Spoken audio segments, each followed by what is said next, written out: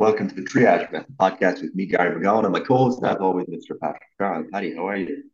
I'm positively splendid, Gary. Although London the last while, it hasn't been as summery as I'd hoped. It's nice and warm. It's always in around the 20s to 25, nice, but it's just a little bit too overcast. But I suppose that is what you get for living in the British Isles. How's the how's the weather over there for you? In Mexico, I just left a place called Puerto Escondido, and that was kind of horrible to be honest, because it was just ruthlessly humid. Glad to have left there, and now in a more temperate area up in the mountains at about 2,200 meters in San Cristobal, something like that. But yeah, still warm, but just not as humid, which is much more enjoyable. We love to see it. Anyway, Gary, what are we talking about today? Today we're talking about field sports. So we're continuing the How to Train series and we're moving to the focus on sports performance. And we're talking about field sports generally because it obviously encompasses a lot of different athletes who have a crossover in terms of their requirements, but definitely some differences. So this would be things like, Gaelic football, regular football or soccer, rugby, American football potentially, hockey, lots of different sports that could fit in here. They of course, as I said, have their own individual requirements, but they have some things in common in that you're required to be on your feet. You're required to do things like repeated sprints, jump, change direction, cover a certain amount of distance, could be 8 to 12 kilometers over the course of a match, and so on. So as a result, there, there are common features that we might look at in a strength conditioning program that someone would use to improve their sport performance both in and off season.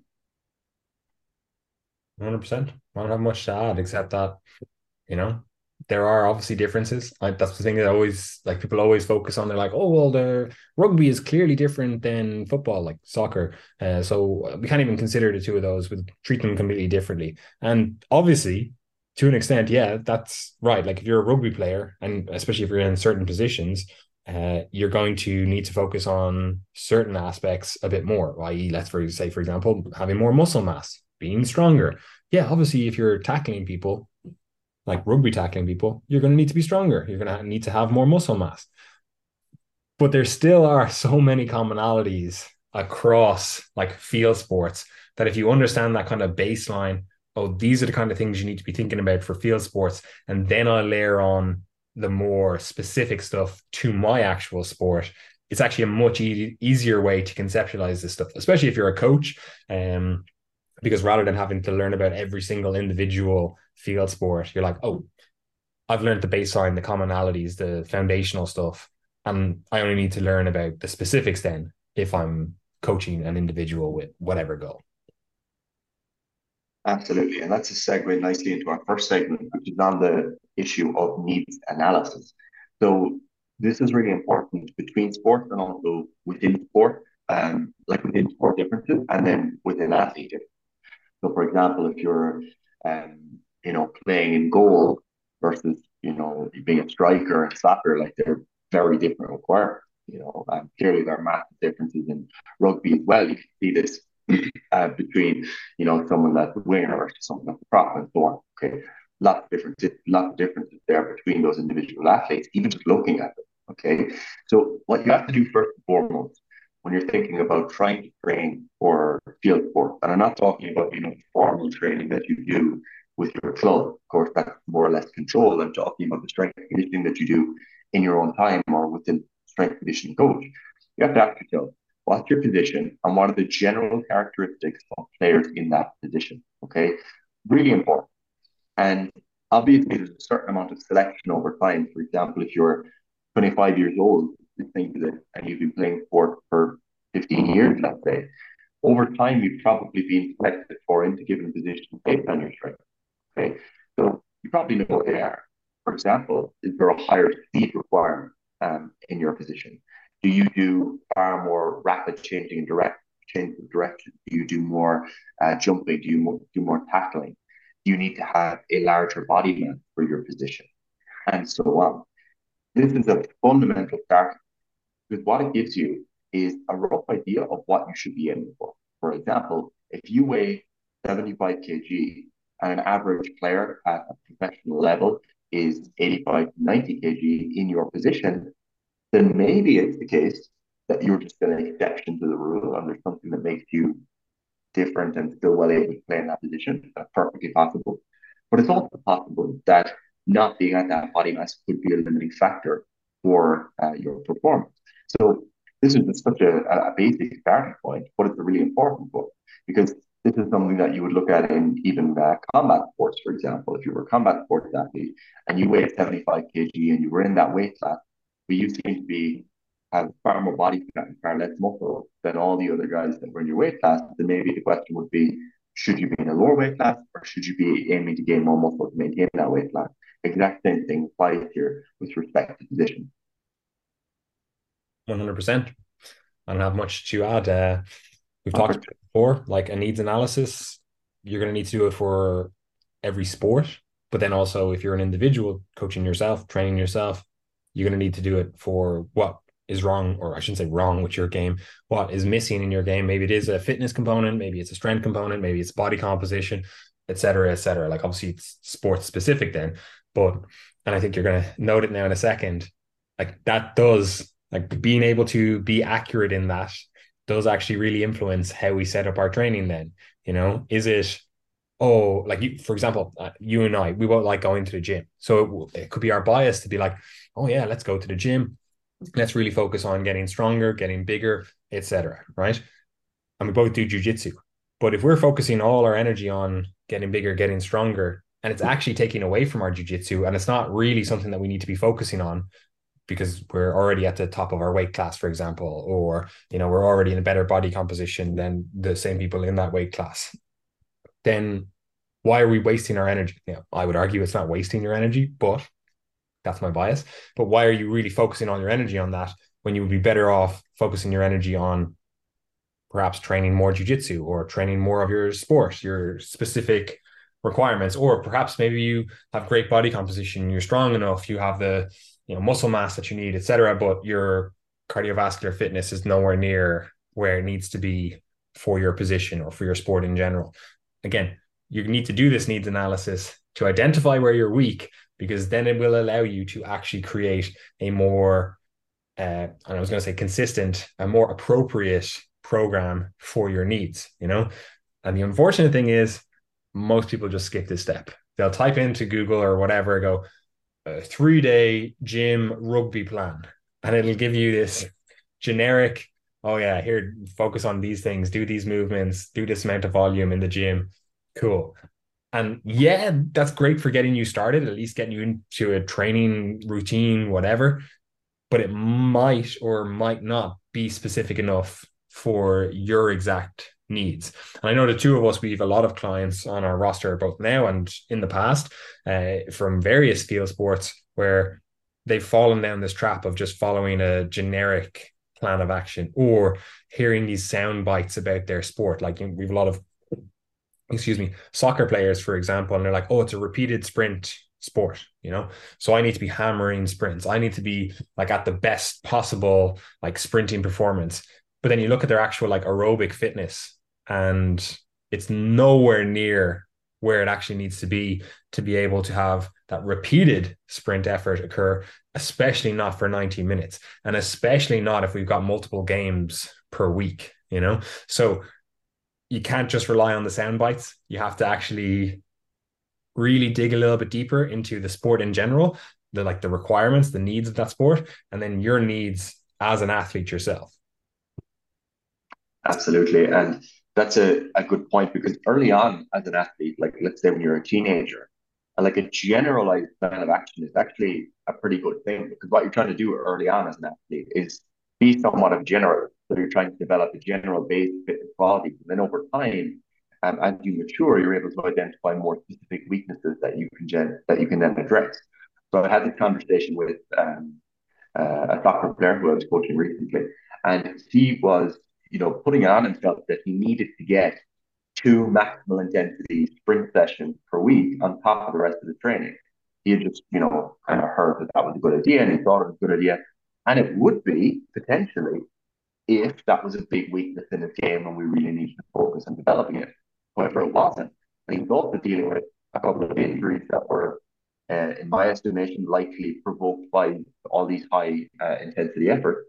So what we did was we just pulled out one of those sprint sessions, reduced the volume of the one that we kept in because his speed was already a strength in his game. So there wasn't a point in adding all of this fatigue to a mode of training that wasn't going to be contributing to betterment of his performance.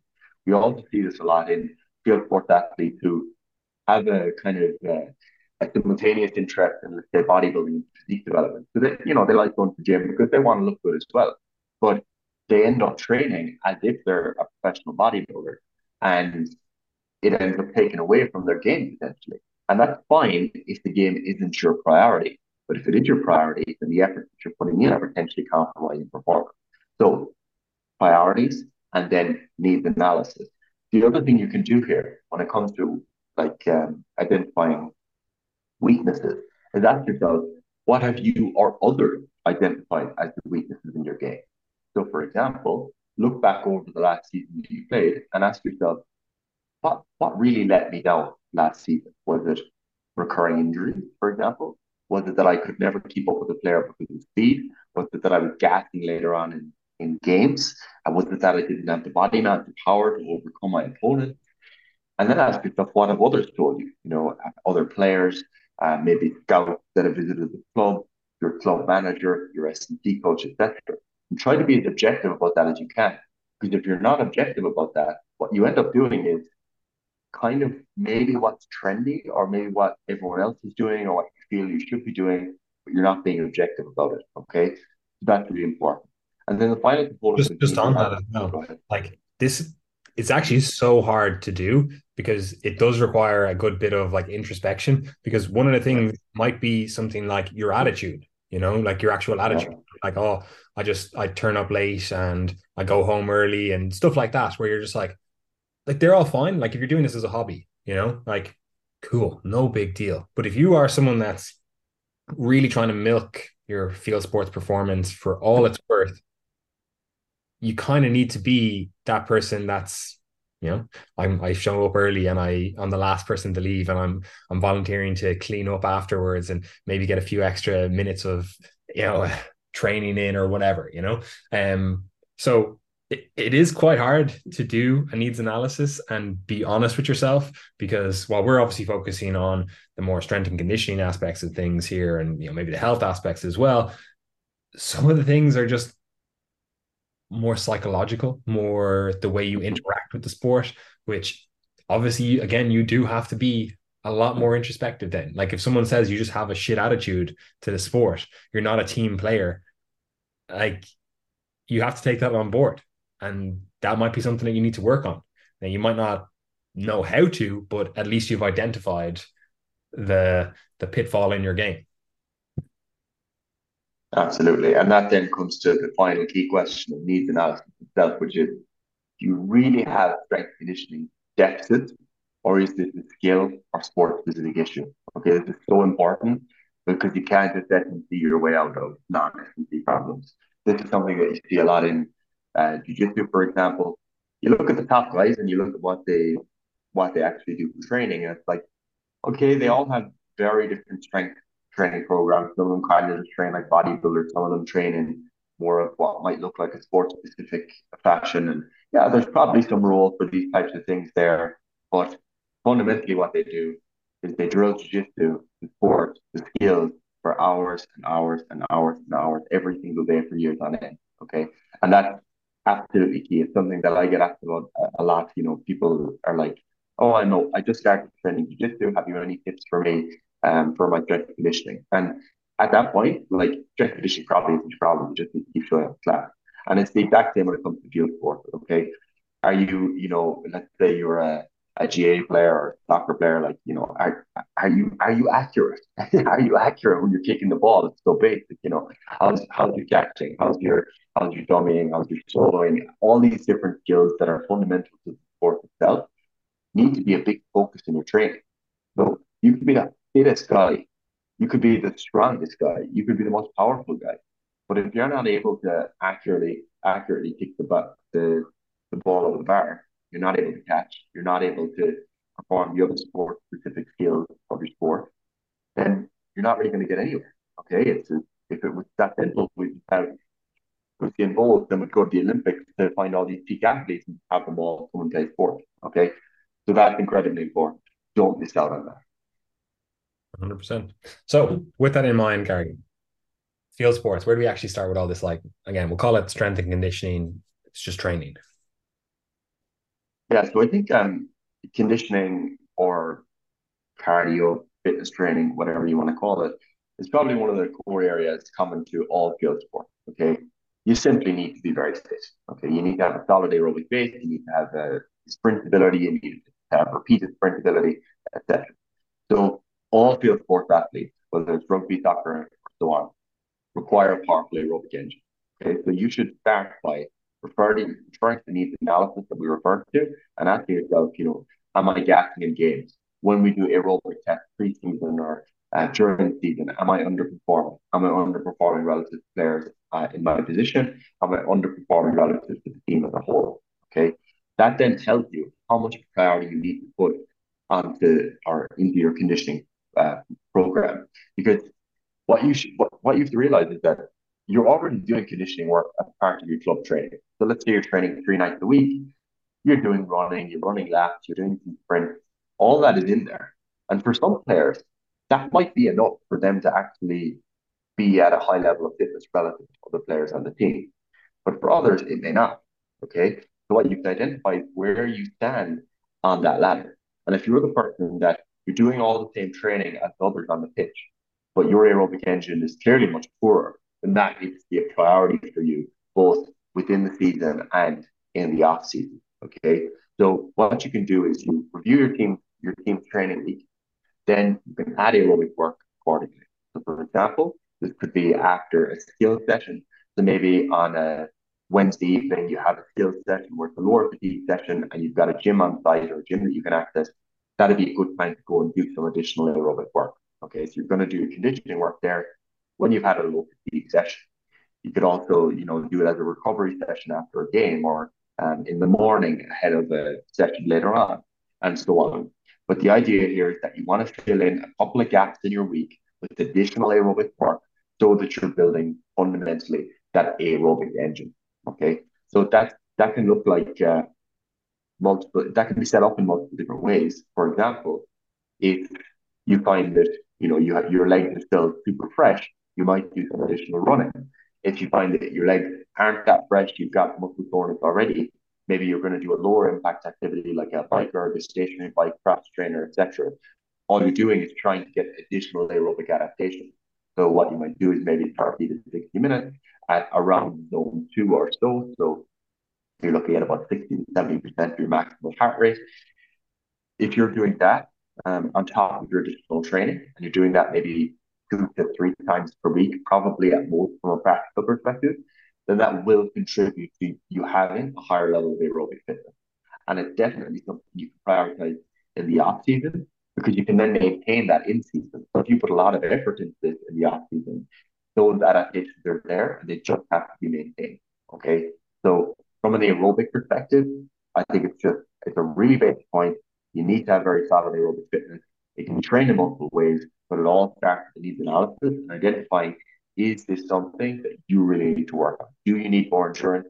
Do you need more stamina? And if you're gassing out always in the last 15 minutes of games, you're always underperforming an aerobic test, the answer to that question will be yes.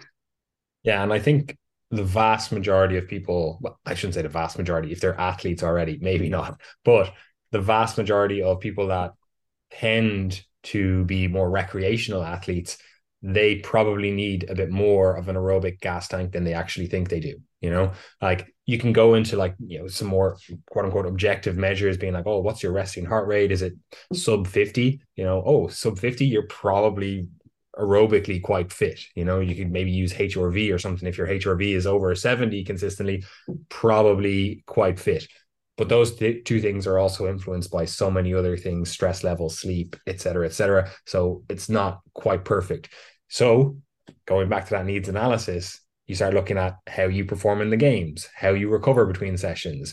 Are you someone that always has to be subbed off after halftime or whatever because your performance is just slowly, quite quickly, actually, just going down into the bin, right? Because you start off great, but then as soon as you have to do more and more repeated sprints, you just don't have the ability, right? So you have to go back to that needs analysis. You have to identify where you're weak, and for the vast majority of people, I would argue that it is that aerobic fitness, and that's somewhat unfortunate, especially if you are doing this recreationally, because training your aerobic system is probably the system that takes the most time to train. Like you have to just dedicate a lot of hours to it, not just like, oh, I can get stronger with a 30-minute gym session twice per week, you know. I have a lot of, sports athletes that do that. They're consistently getting stronger and their actual training sessions quite short.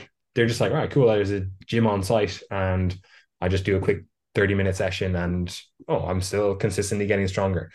Whereas if it's your aerobic system that needs work, you just need to put in the hours, you know?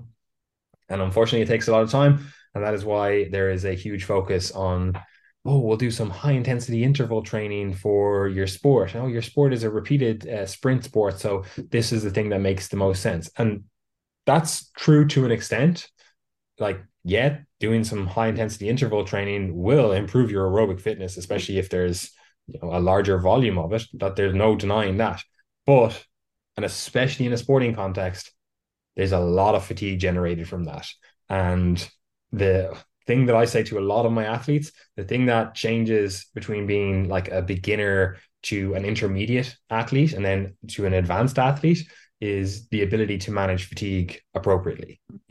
Like you see beginner athletes, they just basically blow their load every single week. They go in and they're like, oh, I'm just going to fucking train as hard as possible in the gym. So I know I'm fatigued from that. Oh, I'm going to train as hard as possible with my conditioning stuff. I'm really doing like a lot of anaerobic intervals and blah, blah, blah. And they're just super fatigued from that. And then they get to the game and they're fatigued. They don't perform as well. Whereas you see intermediate and advanced athletes, they know when to push and they also know when to pull back. And they know how hard they should be training so that they're able to perform when they are supposed to perform, And that's just a very hard thing to do. It's a very hard thing for me to explain for all you guys, tell you what to do if this is just a generalized podcast.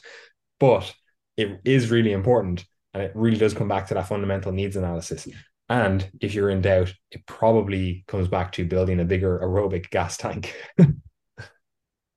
Absolutely. Now, with that said, it doesn't mean there's no place for speed and interval work. This can be incredibly important. Okay, as Paddy said, there's time efficiency in terms of just doing hard interval. It does build your aerobic fitness, but when bringing in speed and interval work, you just have to be a bit more specific about what you're doing. So number one, what I would do is if I'm doing closer like maximal short sprints, or I'm doing slightly longer, really hard lactic sprints. I'll come back to those definitions in a moment. But if you're doing those, what you generally want to do is have them in that kind of Monday to Thursday window if you have a match at the weekend. So, for example, let's say you're playing a match on Saturday, that's always when your matches are. If you do really hard sprints on a Friday, you're going to underperform on Saturday because you're going to be fatigued, you're going to be sore. If had you done a light aerobic session, it wouldn't have had that effect. Maybe you might be a little bit defeated for what you would have been, but the key consideration with this more anaerobic cardio, sprint interval cardio, is that it is more fatiguing. It can lead to more muscle soreness, and that's particularly the case if done with a weight bearing activity. Okay, so if you're doing sprinting, you get a lot of loading as when muscles are stretched, you get eccentric loading, eccentric loading of tendon band muscles, and that can lead to a lot more muscle soreness versus something like, let's say, an assault bike, the beauty of which is that it is primarily a concentric activity, okay, rather than involving eccentric loading. So these are the practical considerations that should come into your interval planning. So I would say Monday to Thursday, when you would do that sprint or anaerobic type of activity, ideally closer to the start of the week, so you have more time to recover. Again, it comes back to how the rest of your week is structured. And what you need to do then is ask yourself, what am I actually trying to prioritize? Is it maximal speed and or maximal acceleration? Okay, slightly different, but is that what you're looking for? And over what distance? Or is it just anaerobic capacity that you're trying to develop? So, for example, it's the ability to, it's not necessarily the speed that you're trying to achieve, but rather the maintenance of that speed and the ability to overcome that muscle burning, let's say, that you get later on in the game? Is it the repeat sprint ability that you need to work on? These are actually different things because if you go out and you do, let's say, a 100-meter sprint and you do 10 reps of that with 30 to 60 seconds between, that is going to be a brutal session, but it's not going to make you faster. Okay, if you're a beginner, it might, but it's probably not going to make you faster because what you're doing there is in the first rep, yeah, you're going to be training maximum speed. You're going to be working on trying to really maximize how fast you can run. But in subsequent reps, you're going to slow down, slow down, slow down, slow down. Really hard anaerobic training. You're getting a lot of aerobic volume in there as well, but it's not taking you towards maximum speed. So you need to know the difference between those types of sessions, maybe 100 to 400-meter intervals that you might be doing, or 10 to 30-second intervals on an assault bike, versus you going out and doing 20 to 60-meter sprints with adequate recovery between so that you're able to hit max velocity. They're very different things, and people often don't differentiate between the two, which is why I don't really like the term just hit or interval, because what exactly you mean can vary a lot. Yeah, and this is again goes back to that needs analysis. Like you have to be so specific. Well, if you're a beginner, you can probably afford to be more generalized. But again, once you start getting into that intermediate and advanced, you need to be more and more specific. Like maybe you are fast enough, maybe you are able to keep that up, but your change of direction is shit. You know, like if it's a straight line, that you're good. But as soon as there's a bit of zigzagging going in, you're off. Or perhaps it is a case that as soon as someone gives you a little bit of a knock while you're at top speeds, then you're off. You know, so all of these things have to be trained differently. And obviously, some of them are easier to train, like going out and just being like, oh, here's a field I can just run in a straight line, happy days, you know, versus if I'm like, oh, it is when I get a knock and then I can't recover that momentum or whatever, you know, that's a lot harder to train, but you can train that. You can be more specific with that. But first of all, you have to identify it. You have to identify, oh, well, that's actually the area that I need to improve on, you know? So again, I agree with you, Gary. When we're talking about intervals or anaerobic training or sprint training or whatever, we need to be specific. And not only do we need to be specific with what we're actually trying to train, we also need to be specific with regards to the recovery from that. And I mean both during the session and then after the session, because you see this all the time across the board, across various athletes. They'll try to turn their sprint training sessions into these like death sessions, being like, all right, I'm doing some sort of like 30-second sprint and I'm only going to take 30 seconds recovery. And yeah, that's definitely a potential method for creating some sort of metabolic, you know, stress on the body, but that's not the way that you maximize your performance in a 30-second sprint. Like you want complete or almost complete, at least, recovery from that, you know? So you're probably going to do, 30-second sprint with 3, maybe even 5 minutes rest in between, you know? And again, there's potential to do other things during that, potential to do like skill work, like you're doing like some sort of like active recovery and you're just dribbling the ball, for example. You know, there is still potential for stuff to do in that recovery period, but you're not just going, oh yeah, I'm just going to do 30-second sprint, 30 seconds off, 30-second sprint, 30 seconds off. You know, it's just not the best way to set things up. So again, we need to be cognizant of the recovery demands during the session, like what's the best way to maximize the performance in that session and the training adaptations in that session. But then also, how long is it going to take me to recover from this? You know, if I do 20 hard sprints, even if I take enough recovery in between them, am I now dead for a week? Like, are my legs now just in bits for a week? You know, am I just destroyed? Like, that's very possible. You know, 20 hard sprints, like, that's a lot. That's a big recovery. Like, imagine you did 20 hard sets of squats, for example, right? You'd be like, right, that was a hard workout, you know, if you're used to training in the gym. So why would you think any different from sprinting? Like, it's quote unquote maximal effort, even if it's, you know, sub-maximal. Like, you need to think about the rest of your week. And again, this goes back to what I said earlier on about like beginners. They just blow their load early. They just go, oh yeah, I'm just going to go in and destroy myself in this session with no regard for what's coming up later in the week or later in the month or later in the year, you know? Whereas those intermediate and advanced people, they're going, okay, yeah, well, actually, if I train that hard on, even if it's a Monday and I have a game on Saturday, I'm probably still going to feel some fatigue in my legs. I'm probably going to still feel a little bit drained. So during the training sessions during the week, the coach is going to be looking at me going, he's not fit to play. He's not at his best. He needs more rest. So then you don't even get that game. So intermediate and advanced, they know when to push and they know when to pull back. And I would say for the vast majority of people training all sports, if they actually just trained or went into training with the thought process of training a little bit below their capacity, like just keeping a little bit more in the tank, they would actually get way more out of their sport. Maybe not just initially, they might see, oh, there's no difference over a month, 3 months, maybe even 12 months. But across their whole career, their whole training career, they're going to get less injuries. They're going to have more playing time. They're going to be more rested when it's important to be rested so that they can actually perform. So that is something that it just takes time to learn and you just have to be cognizant of it. Absolutely. And I think that the parallel with strength training really helps to illustrate this point to people because, like, if you're a powerlifter and you try to do, let's say, 5 sets of five at 85 to 90% of one rep max, so you're going pretty much to failure on each set of five, and you do that with 45 to 60 seconds rest, how do you think that would go for maximal strength development?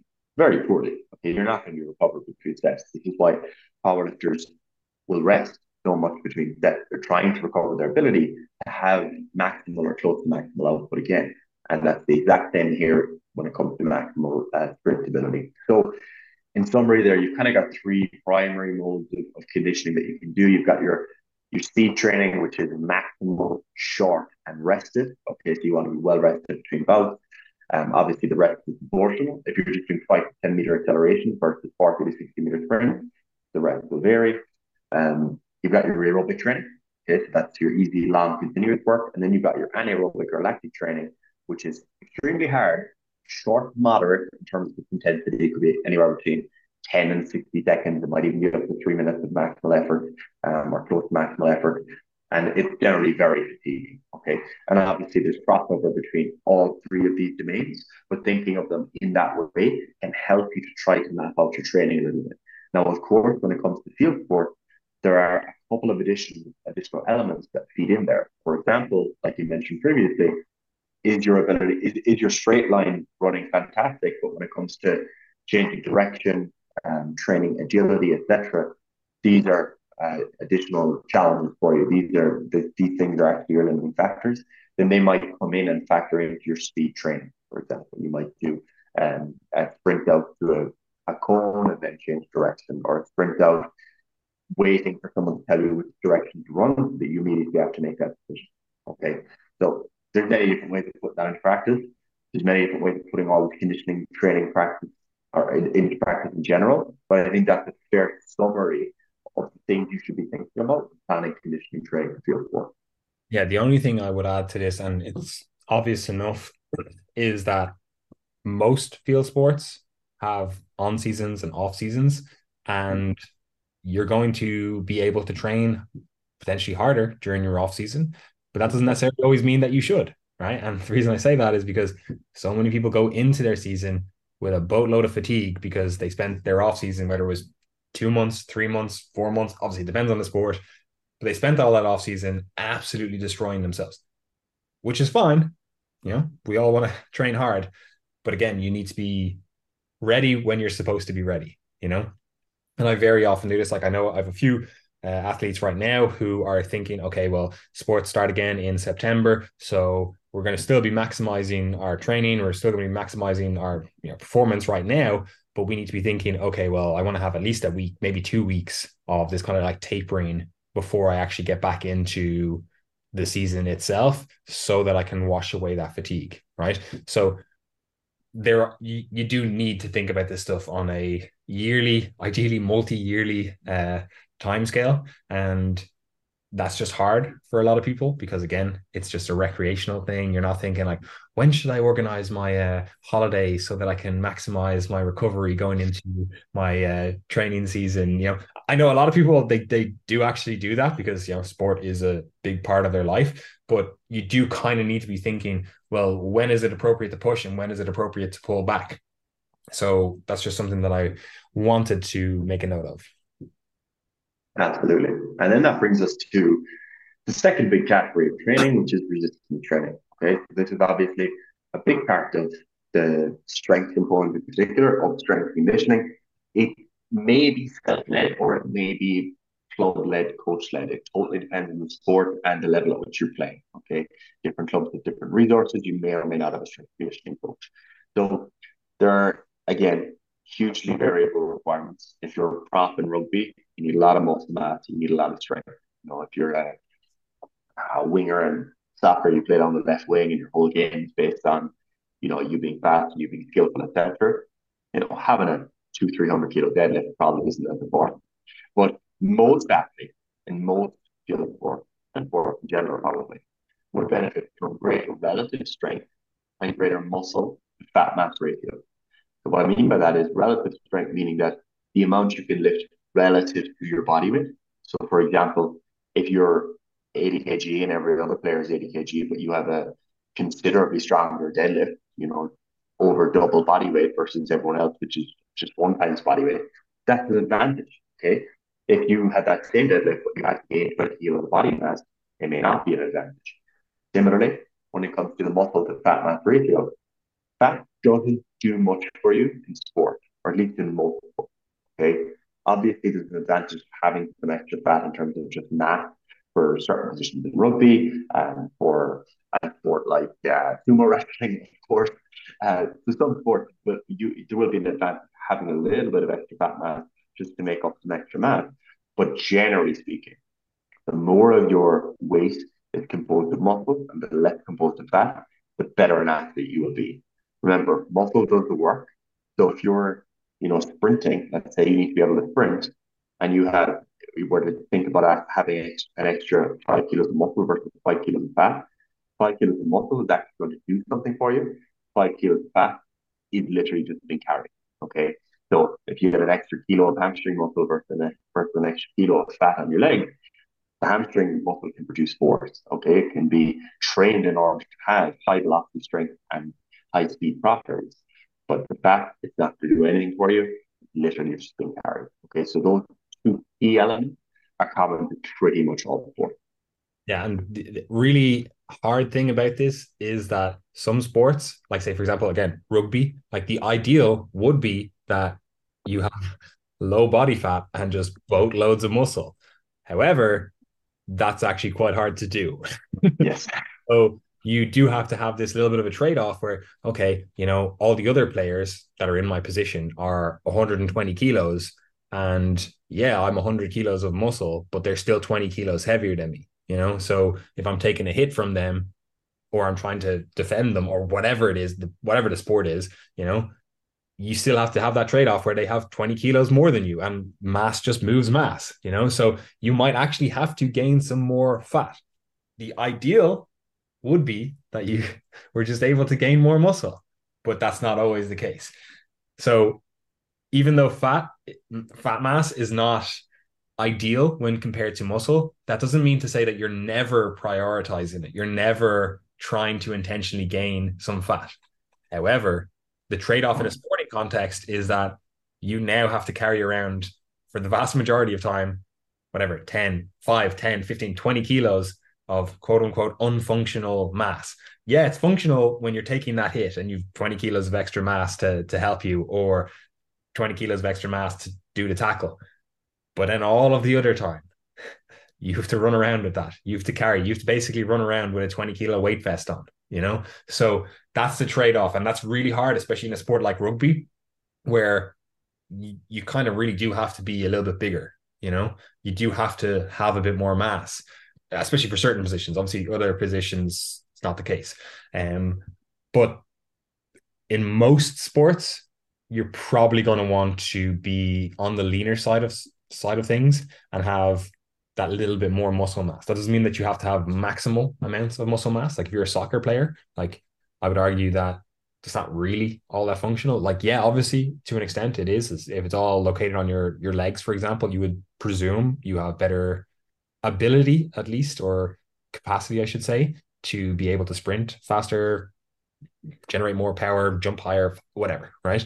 But you still have to carry around that mass. He still has to carry around that weight. So there is a balancing point here depending on the exact sport.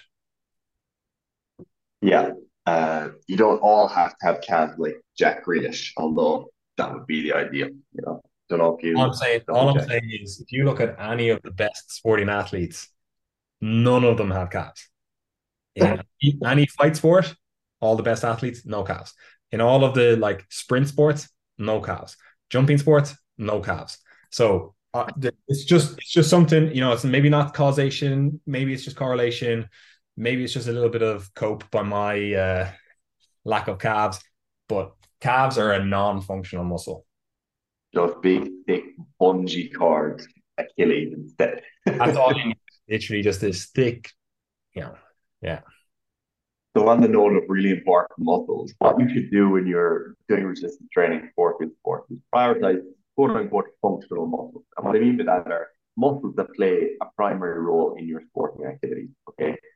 Probably don't need to say this, but obviously if you're playing soccer, hamstrings and glutes are probably important. Chest and biceps, less so. Okay.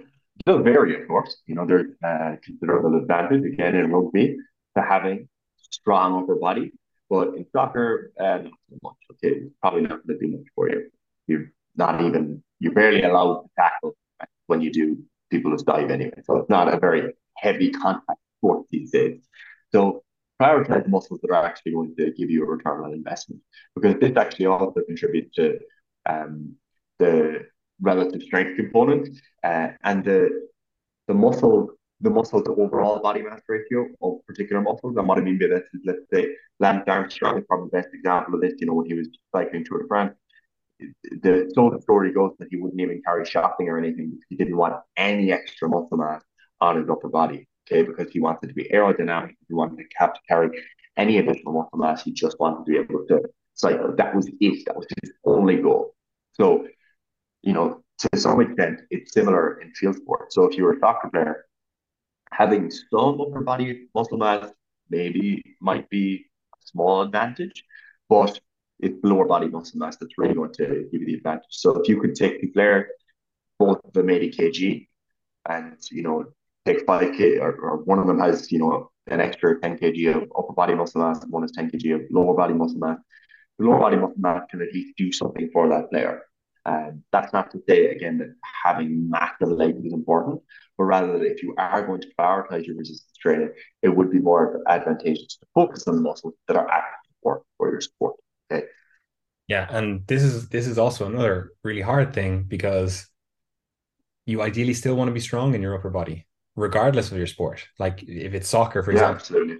and Gary's saying, "Oh, look, you don't really need to use your upper body. You can hardly even tackle." Like, yes, that's true, but even stuff like just being able to like have the elbow out to hold off a player when you're both like right beside Yeah. each other running for a ball, like you still need to be strong in that position. You still need to be strong in the upper body to, just be able to physically hold yourself up, physically maneuver yourself in the environment. There's a bit of jostling in, whatever, there's a corner or something. Like you still need to have some sort of physicality about you. But with the limited training time that we have, the limited training budget that we have, spending 20 hours trying to get your upper body, get your forearms, get your, deltoids to be as perfectly symmetrical as possible, that's probably not the best use of your time, right? So you just have to prioritize the things that make the biggest difference for your sport, for your position. Again, going back to that needs analysis. But and again, maybe it's our bias, we would probably still say that being strong in the upper body is a good thing, even if it isn't necessarily perfectly applicable for your sport, it is definitely a benefit for your long-term health, like I don't think that's debatable, really. Absolutely. And I mean, we certainly can't make the argument that upper body strength is going to, or upper body muscle mass will slow you down very much if you look at the 100-meter sprint physique. They've got more than enough muscle mass. So, it's not really going to slow you down. It's a case of just prioritization. That's all we're talking about. We have to be practical here. So, what you might do is consider yourself as a fairly general upper body training. So, maybe you do a horizontal push and horizontal pull on a Monday, and then you do a vertical pull, vertical push on a Wednesday, something like that. But where you're getting far more specific is in your lower body training. So in your lower body training, what you'd be thinking about are things like, for example, hypertrophy and strength generally further in the off season, pre-season. So you're thinking about trying to maybe build up muscle mass if you don't have much muscle mass, or developing maximal strength. You do that further from the season. Then you want to convert that, so to speak, or specialize that in the form of high velocity strength, power, and speed as it comes to the in season period. So, for example, you might change from doing maximal sets of 3 to 5 reps on a squat to doing something like repeated sets of three with 60% of one rep max where you're performing the concentric really explosively, something like that. You might bring in jump squats for plyometric ability and explosiveness. You're basically looking at your resistance training in a phased, periodized approach, where hypertrophy and strength is more of a focus further from the season, and the higher velocity, power, and speed components are more of a priority as it comes into the season. That doesn't have to be absolute. It's not a strict change. You can do bits of both at each respective point in the season or the year, but it's just a case of where you put your priority. Okay.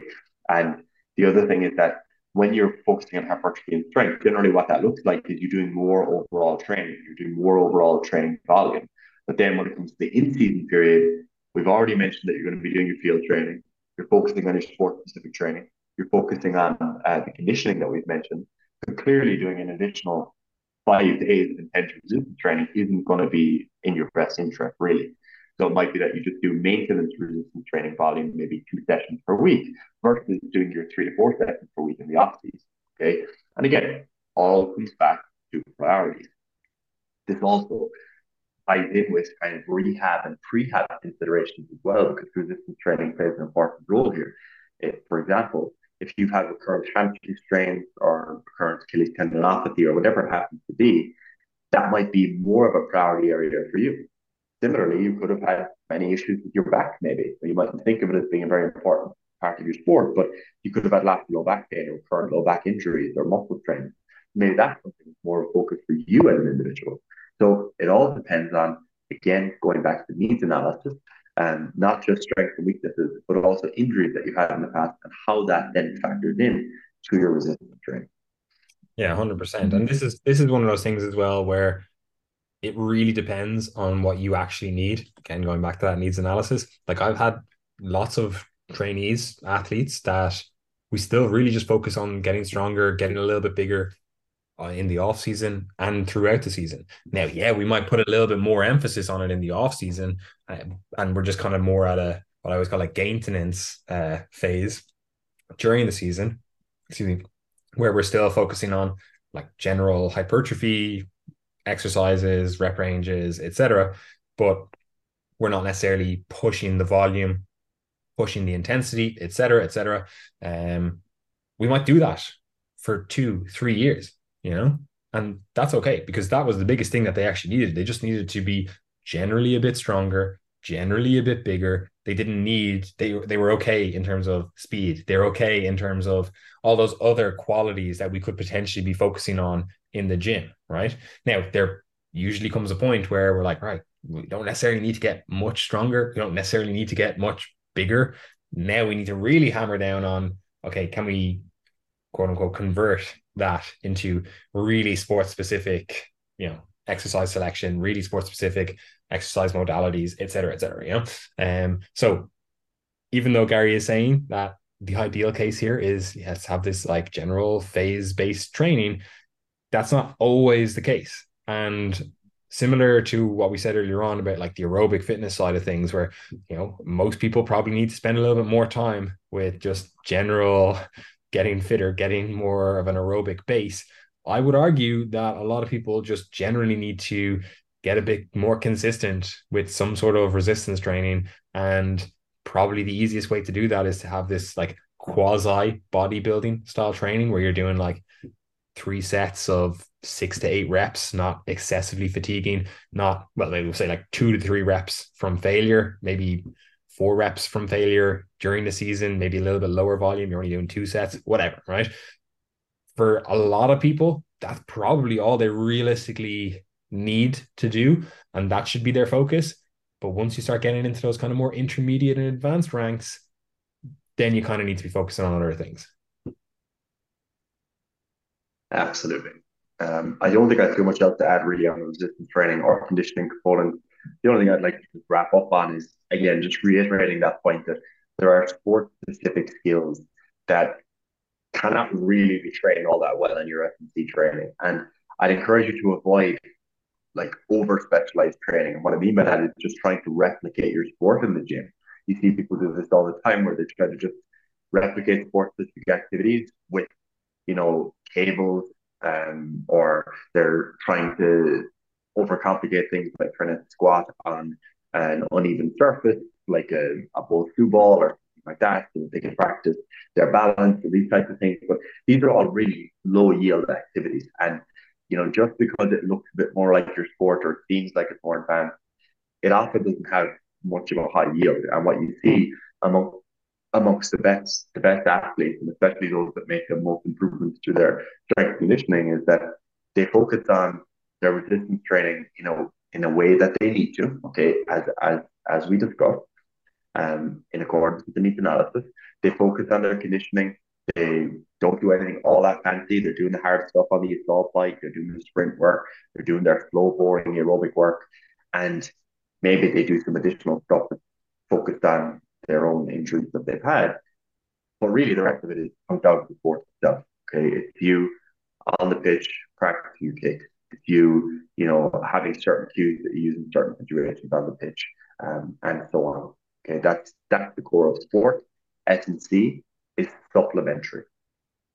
Yeah, the only thing I want to just expand on there, excuse me, is on the injury prevention side of things. Like a lot of this just comes down to building general robustness, like being strong all over.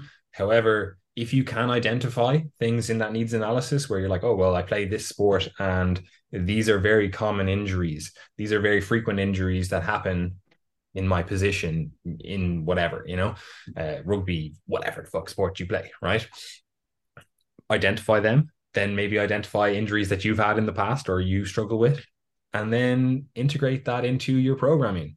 Be like, okay, I always have frequent shoulder injuries, can we come up with a just generalized strengthening of that shoulder girdle area?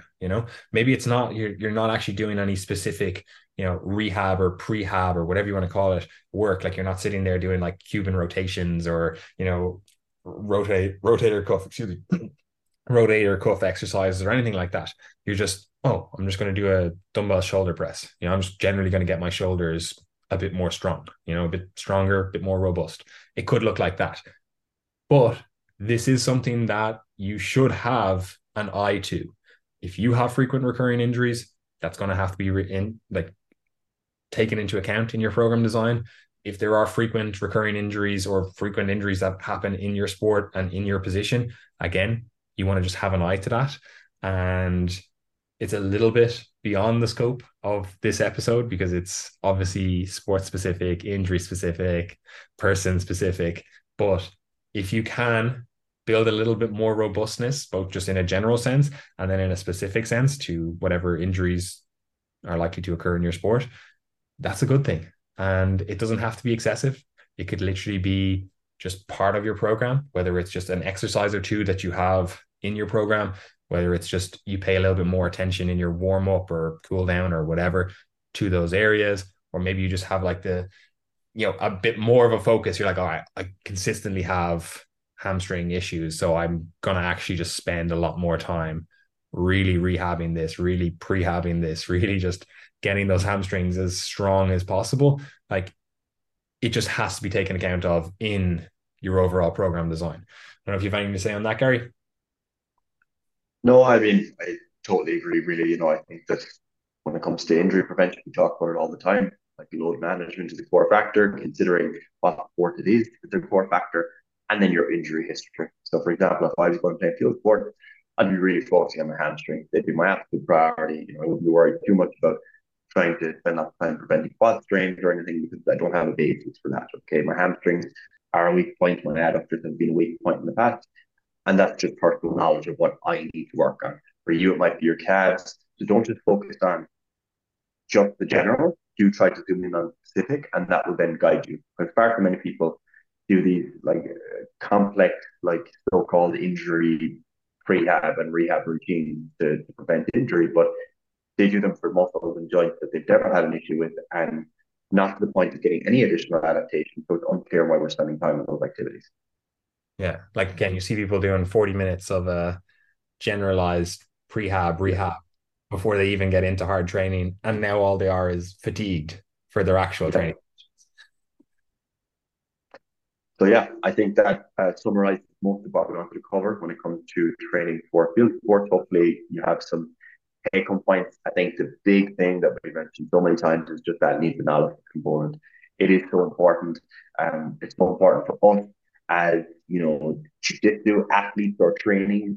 Again, we're not going to the gym every day thinking, God, I definitely need to have an extra 10 kilos of muscle mass in order to get better at jiu-jitsu. Like, that'd be nice. I would take it, but probably more time drilling, probably more time revising technique is going to be much higher yield. And that's important for the vast majority of sports. Okay. So that concludes the end of this episode. If you'd like assistance with your training or nutrition, we do have a coaching service that we run. We have full coaching, which involves training, nutrition, and all the rest. And then we have nutrition only coaching. If you'd like to work with us in either of those capacities, you can find information about that in the description box below. On the nutrition note, our nutrition coaching certification will be reopening in about 6 months' time. So coming towards the end of 2023 or January 2024, you'll be seeing the launch. So that pre-launch will be a little bit earlier for those of you who are on the wait list, and you'll also get additional incentives such as discounts, etc., on signing up. So make sure that you are on the wait list if you are interested in getting certified as a nutrition coach with Triage. And again, the link to that will be in the description box below. We have a lot of other information that we put out on our social media at Triage Method. Instagram is probably where we're most active. You'll also find us on YouTube. You'll find us on Twitter and other places. We also have a newsletter that goes out every single week, and it includes exclusive content that you won't find on our social media. So if you just want to keep learning more about the science of health, performance, body composition, and also just want to keep up with all the content that we're putting out, the newsletter, email newsletter, is a great place to go. 100%. Anyway, I don't have anything else to add. So we'll see you guys next week.